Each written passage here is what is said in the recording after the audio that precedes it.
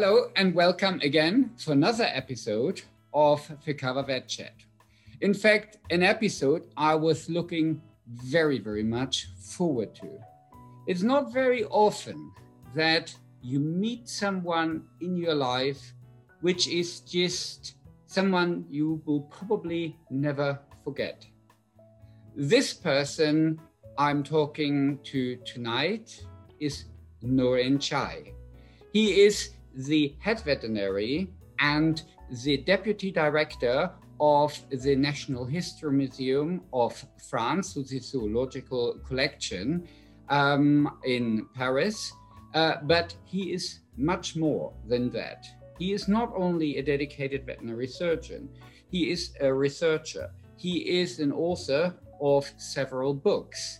He is somebody who is a committed Buddhist, who also, for whom the religion, I think, plays a large role also in the way he approaches his work. He plays the piano. He is somebody everybody falls in love with, men or women, once they meet him. And as I said, you will probably not forget this person. So welcome to Fikava Vet Chat, Norin Chai. Hello. Hi, thank you so much. This very nice introduction. Well, no, but that comes from the heart. I was lucky enough to meet you some years ago at the Eastern European Regional Veterinary Conference in Bucharest, and we had such a good time. And then I started following you on Instagram, and I thought, wow, that's very interesting. And I thought, well, it's not only, I mean, I have a very interesting job.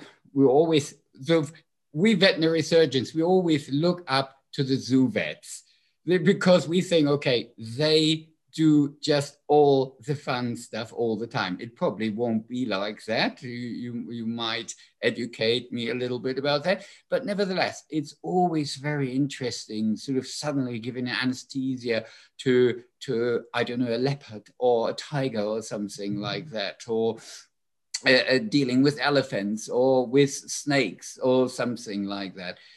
But then sort of there is on your Instagram, on your social media outlets, there's just so much more. You have a good hand for what I would call, I don't know, very mindful, good living, not extravagant, but taking sort of attention to the world around you and also finding the beauty in little things. And that is something I find these days, sort of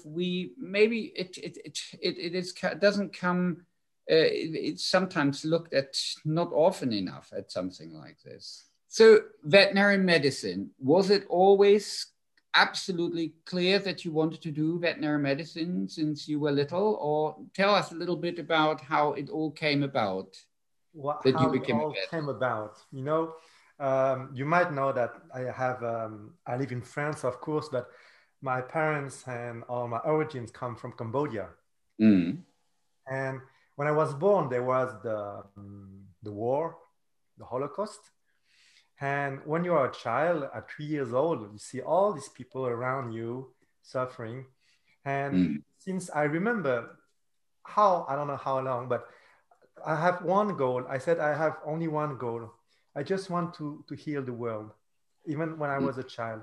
And I realized that healing the world, it's too much for a child. And this child that were in Cambodia was very close to animals. And there was a connection. I know now, I have no shame to say that I understand them. I'm very close to animals. You know, when you are young, you say, I can't say that because maybe they think now at my age, we just don't care.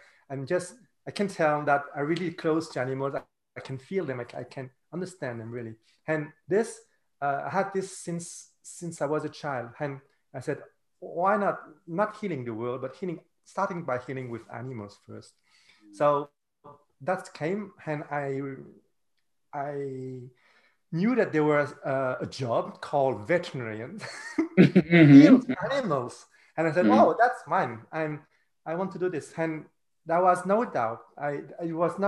I can't imagine doing something else as a veterinarian. So yes, it's not like, for me, veterinarian, it's not a job. It's like a pathway, like Yeah. a spiritual pathway. Now Mhm. I realize that I'm still not the vet, even if Mhm. I'm Mhm. diplomat or whatever you want. Yeah, I was just about to say, whoever is listening to this, Nori is a diplomat of the European College of Veterinary Zoology. He's qualified at Alfort Veterinary School in France. So he has published, I don't know, 66 or more publication on all sorts of subjects. So, and interesting, you say, still don't feel like a real vet. Yes, But, exactly. yeah. For me, Mm. vets, it's I understand now. Vets, for me, it's like healing people and animals. We can't separate all. We're just Yeah. one world, and before that, if you want really to heal animals not only animals but the world around you, the first thing to do that I still am learning is Mm. to heal ourselves, Yeah. to understand ourselves, and Yeah. to accept ourselves. And so you introduced me very, very nicely. And yes, Mm. I've been working 23 years now in the National Museum. And Mm. before that, I was the head of a national park in Africa as well. Mm. But if Mm. I say this, is that since 3 months now, I left everything. You didn't know that. Oh, okay. No, I didn't. I didn't. I quit my Okay. job, in fact, my Okay. dream job, because Because I was, yeah, because one of the things I wanted to ask you also is sort of how the zoo has coped with COVID and how you're getting on. But so interesting, Simon. Yeah, so there's some news for me. So sorry, tell us more about this. yes, yeah, you know, as you told just before, I've been doing surgery, anesthesia, Mm. whatever you think of, whatever Yeah. species you think of, I had Mm. done it. Mm. Really, Yeah. so from the orangutan, frogs, elephant, rhinos. Mm. I have done this for 20 years, and I realized that I just like a break point. You know, Mm. that my path is I can do this like this. You know, Yeah. publishing, editing some books, go to Mm. TV shows, conference, Mm. and Mm. that's not what I at my at my stage of path of Yeah. spirituality. I think that I can do more than this. Mm. I can I think I can touch more people, help more people Mm. with the animals. Animals helps me to grow Mm. up, and I Yeah. think now that I grown up with them, they teach me so much about spirituality, wisdom, mindfulness, humility. Animals teach me a lot about humility. When I was young, you know, I was just thinking about publishing, being the best of my field. Uh, Mm.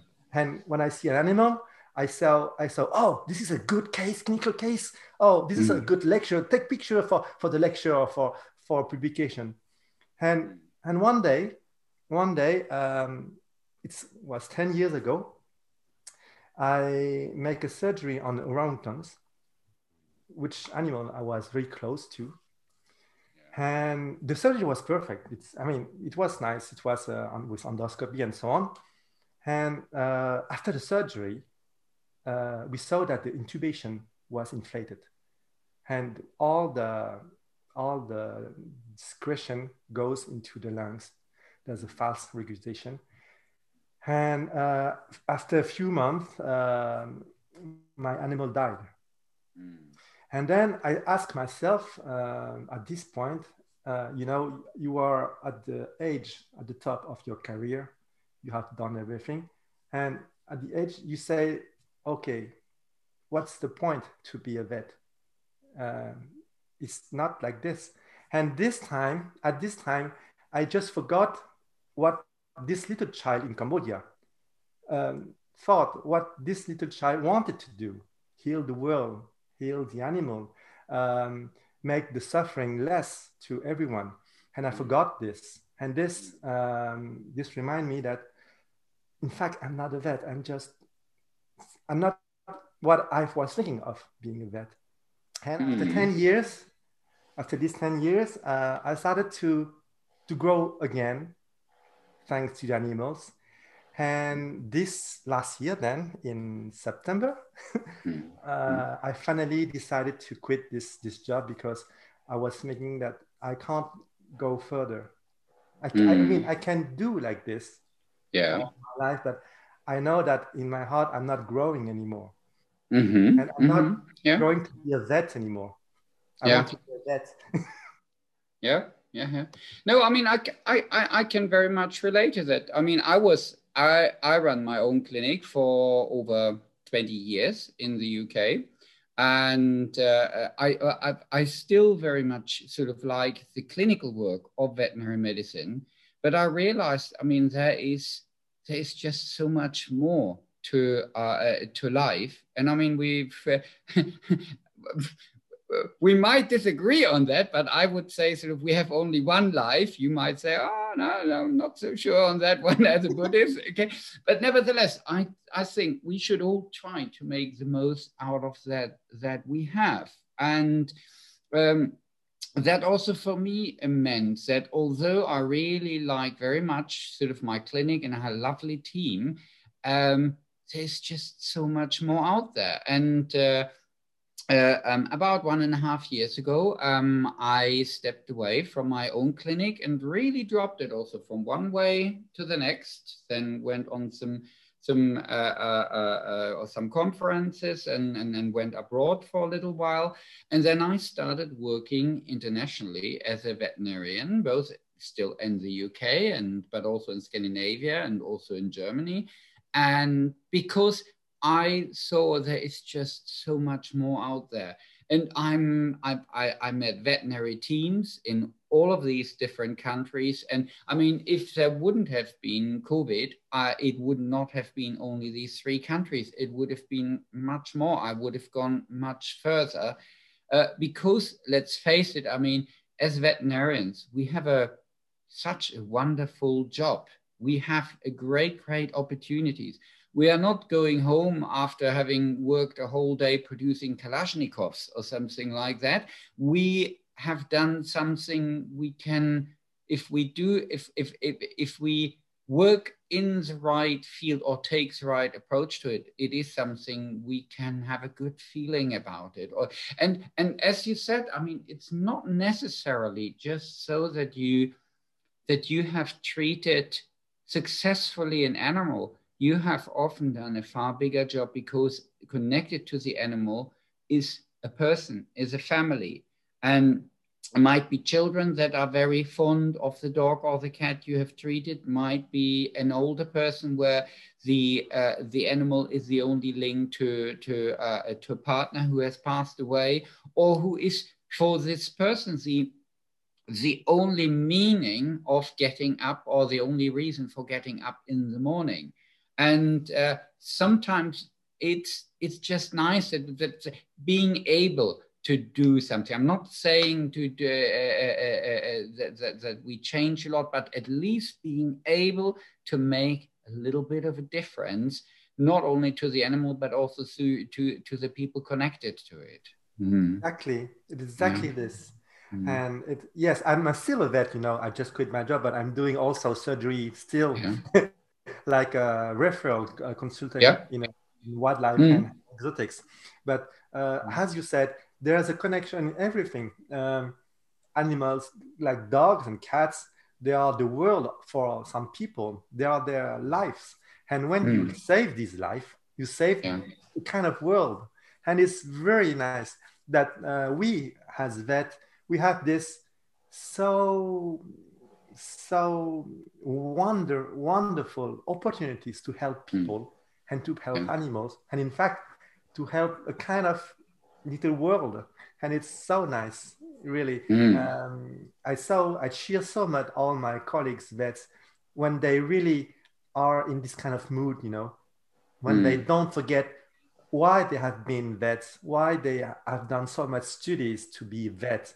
And I cheer so much all these passionate colleagues, and that all these passionate colleagues like you, like many colleagues are, there are some light in our eyes. And well, but that is, you see, that is very, very important, that continues to be the case. I mean, I've a lot of vets who I went to vet school together with, who are disillusioned, who are depressed, who left the job not with such a positive attitude as you did, but who left the job because they are completely disappointed with their choice. And well, I mean, but then if you have sometimes a look at exactly that, what you said, how they conduct their own life, exactly, it doesn't come as a surprise. Because if the whole day is stress and you are not happy with yourself, you get yourself up in the morning, you look in the mirror and you're already not happy with that, what you see. and then you go to work, you arrive, and there's a team and everybody is not happy. So the whole day is not only an uphill struggle, it's also so that, and that's my personal opinion, I don't think that you will deliver a good job. You will not do a good job. We recently looked very much into the issue of collegiality at FICAVA and WSAVA. We have these. We have our joint congress in a month's time. And for that, we're producing a special document that is highlighting the importance of communication, respect, but also, as I said, good collegiality, that you look out for your fellow human beings. And by doing that, you will feel better. And also, I think you will do a better job as a veterinarian. Exactly. What you mentioned about sort of the what you learn from your patients, I saw you published one book, Sagesse Animale. Is that? Sorry about my pronunciation. Unfortunately, Okay. No, I had Latin at school, but so translated, I don't know if it is the right translation. Animal wisdom. Exactly. This is looking basically also into this, you know? Yes, it's called Animal Wisdom. It's this book was written to make people understand that it's through animals that we can reach our humanity. Because when you are connected with animals, you are connected with nature, with everything around you, and in fact, you realize that you are part of this nature. So with animals, you reconnect finally to yourself, and to yourself, it's humanity. So I think that when animals, all kind of animals, can remind us our part as humanity we don't want to see sometimes, like violence, like real aggressiveness, and also altruism, wisdom, serenity, mindfulness. All these things is part of the human being as we are. In fact, I just say that we are just like a light body, spiritual angels, everyone, you, me, everyone, Andrea. And we just put with beliefs, with social pressure, with all this have to what they think of. We put some shields around us, and we don't let our light just get through us. And animals tell us, hey, you are like me. You are a spiritual body. You are not only a mental body. You can do so much thing. On your little world, you can do so much thing. And animals tell me this. And animals tell me this also, that you have to take care of yourself. And if you're violent, it's okay too. if you're sad, it's okay to not to be okay as well. And it's a path that they lead us to our humanity. That's the book. I thought, I mean, we have seen over the last 10, 12 months now with the ongoing pandemic, there's a huge increase in dog and cat ownership. So far more people decide now to have a pet again because I think they realize, I mean, they can have as many gadgets as they like at home. There is just no replacement for the interaction with nature and also, as I said, with animals. And they also realize what a stabilizing factor for family or for just individuals' life a dog or a cat can be. Mm. And I mean, and that is always, I mean, this is a gift that comes without any demand. Mm? So the dog is just happy to be with you and just happy come home and somehow, I don't know, we might have a partner who has had a miserable day and you come through the door and the partner is also not very happy. That doesn't happen with a dog or even with a cat. I mean, the cats are a little bit different. They are more subtle. They are more independent. So a cat might in general be a little bit more independent and might not necessarily sort of come closer, or they are all over you all the time. So, but then there's some sort of normality.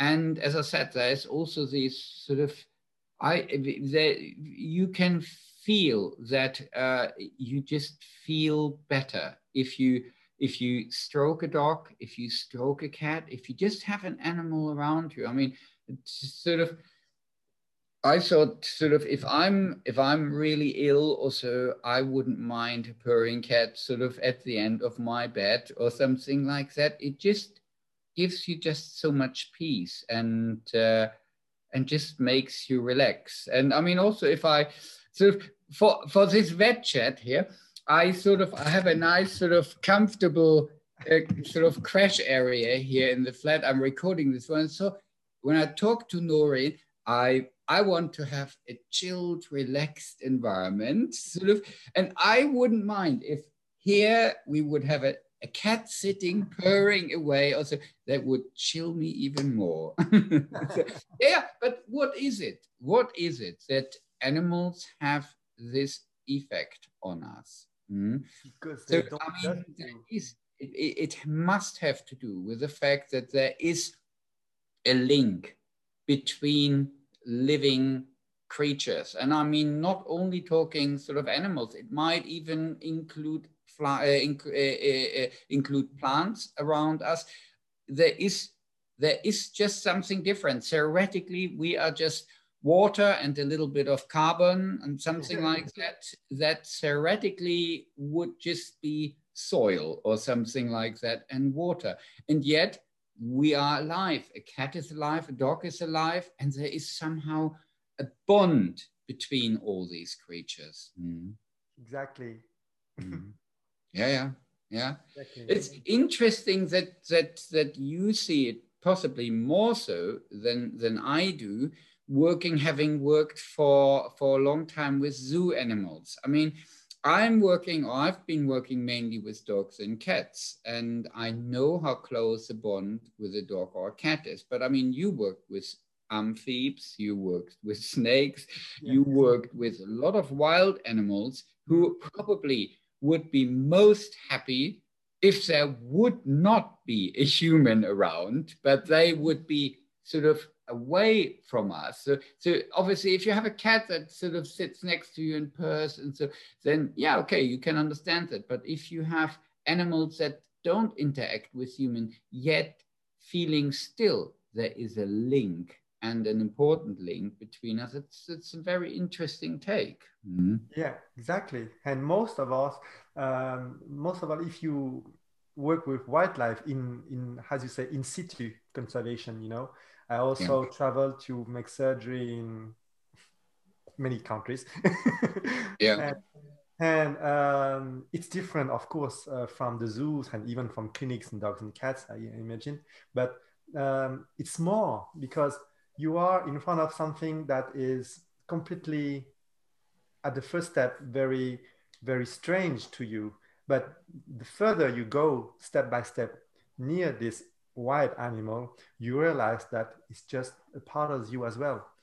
More and more, because he has his own world living, and you enter this world, but you realize you are already in this world with him. And yes, it's a link we have, everyone. And as you mentioned also in your introduction, I do a lot some application of this kind of spiritual view in my own job. I can't cure a snake if I don't think of his hygrometry, temperature, and so on, so on, so on. As I can't work with orangutans or chimpanzees if I don't think of their psychology, if I don't think about their history, about their link with other animals, or the link with the rangers or the keepers. So everything is linked. Everything is linked, and has to be when you are a zoo vet, you know that everything is linked more than a dog and cat, because some vets do not make the link between the owner and the cat. You know, you have cystisis in cat, for instance. Cystisis in cat, it's more emotional. And when I have some friends or people ask me for treating a cat with cystisis, I just ask, and you, what about you? How do you feel? And always the guy said, oh, you know, I don't know. I'm stressed. I had a bad time lately. So, yeah. It's so funny that there's always a link with everyone. And when a dog comes in your clinic, the vet should ask the owner, and what about you? What is your history? How do you feel? And most of the time you see the link. And it's funny because you can treat the dog or the cat. And because I do some clinics too now, I return to have a little view of the clinics as well. Dog and cat. And all the time I talk to the owners, and they're just not surprised, but said, oh, this vet is different. Yeah. Well, but that's the thing. I had just so many appointments where, in fact, I didn't do any treatment at all. I just reassured the owner. We had a chat about what was going on and why they were worried, why they thought something is not right with their dog or their cat. And I checked the animal over, but it was not a clinical problem. It was something that was absolutely fine. It was just a lot of anxiety on side of the owner. And they projected that on to their pets, or they were just very anxious about nothing, and they just needed to talk to somebody about it. But they were generally also quite, what shall I say, insecure or not sure what was going on, and sometimes really needed their reassurance. Exactly, and they were suffering most of the time as well. Yeah. How, as a Buddhist, and as a veterinary surgeon, how did you approach the issue of euthanasias? How did that work? Euthanasia, having to put animals down, because obviously I can see that there must be a conflict, but then if you see that a patient is really suffering, I mean, I personally never had a problem with it if I was comfortable with the reason why the animal had to be put to sleep. Because I thought, okay, I have here the tool on hand to stop the suffering, and I cannot see, as a professional, I cannot see a way out of this for this animal. This animal will not get better. So that then reassured me, but it had to come with always the possibility that I also had to say no. If I felt it's not right, if somebody came and said, here, I had enough of this dog, so can you please put him down, or also no. If I as a veterinary surgeon didn't feel 100% okay with it, then I was the wrong person for this job, and I denied it. But I was very comfortable with it. But how did that? I mean, you must have had Yeah, situations with of zoo course, animals where you thought, of course. And you have the key word is this, just one key word, it's suffering. hmm, The point is, as I told you, as my point of view as a vet, is not treating illness or disease, it's treating suffering. It's completely different. We're not hmm, treating, I'm not treating a disease, and I want to treat suffering. So hmm, if there's no way out for the animal, a zoo or domestic or whatever, and hmm, there's only just one way to make him suffer less or just stop his suffering, of course I'm doing this. It's hmm, and I'm really comfortable with this because I feel that I'm on the right place, on the right time for this animal. And hmm, exactly when we have to do some other euthanasia, it's a medical act. It's not, it's different from managing population. Um, we did some this to be honest. We also do this in zoo population as well yeah, to yeah, manage. So you can ask me, how can I deal with this? And I just say that if I don't do this, because I have a problem with my population management, this animal will be isolated hmm, and he will be suffering by cutting social interaction. So he will die slowly or have other disease because he was stressed. He would be stressed. So the best way in this situation is euthanasia or is culling, just putting down to make the group better and hmm, to have a better um, healing or harmony in the group. hmm, So I think that yes, and in this time also I'm quite comfortable as well because if I don't do this, the animal will be suffering more. So hmm, yes, I think that um, everything that I do and that I think that you do as well is to see, to evaluate if we are okay with ourselves, with our value, and we can, if we are in the right place and the right time. Yes. yeah, And this question I ask myself all the time right now. hmm, yeah, yeah.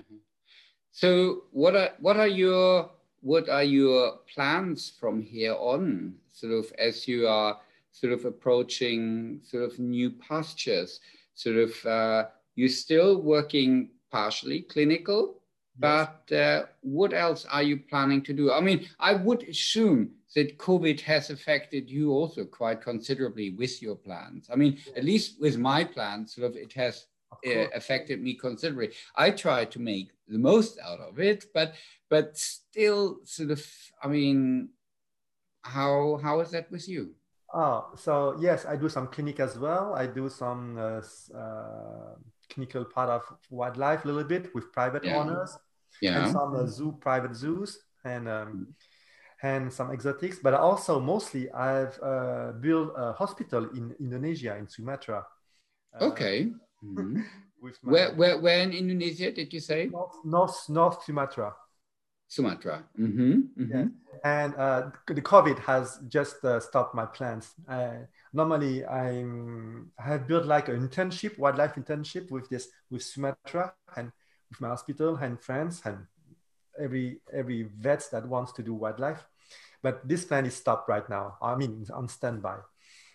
And I'm doing lectures, and it's just a few months that I quit my dream job. So I don't know right now what I'm just like a no man's land. I just try to find my way as well. Yes. Yeah. Well. But it's there is these. Well, it's a motto of the SAS actually. But who dares wins. So and I think yeah, there is something to it. It takes some guts, especially. I mean, I think a lot of young vets would give their left arm to get the job sort of you have had. Of And course. then to say, well, okay, I've done this now. I could do this for another 20 years, 30 years or something like that. But no, there's more to life. I did a lot, I learned a lot, but I want to do just other things. And so interesting. So building hospital in Sumatra. Why not in Cambodia? Was Indonesia? Did you have links to Indonesia for this work? Yes, it was the local government asked me to build this hospital. And Cambodia has more project. It's more humanitarian project. So not to do with vets. It's more with children and human in Cambodia. Yeah.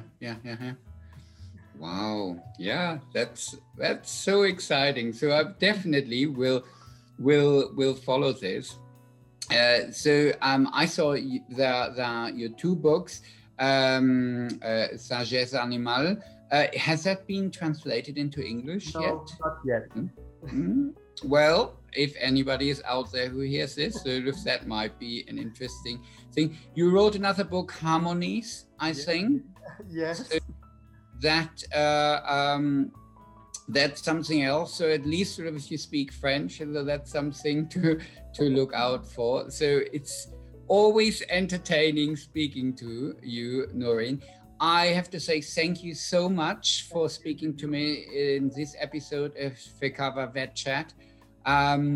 If anyone who has seen this or heard this on our podcast would like to comment or would like to get in touch, you can do so by emailing us on vetchat@fekava.org, or you can contact us through our social media presence or on our website, which is fekava.org.